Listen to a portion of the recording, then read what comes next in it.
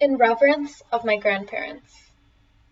In my worst moments, I seek God, and also I don't. Cabinet gathering dust, books cold, cards cold, enchantments untouched, boxing gloves dry, otherworldly memories of Nana and Nani, Dada and Dadi, tucked deep beneath or else far away.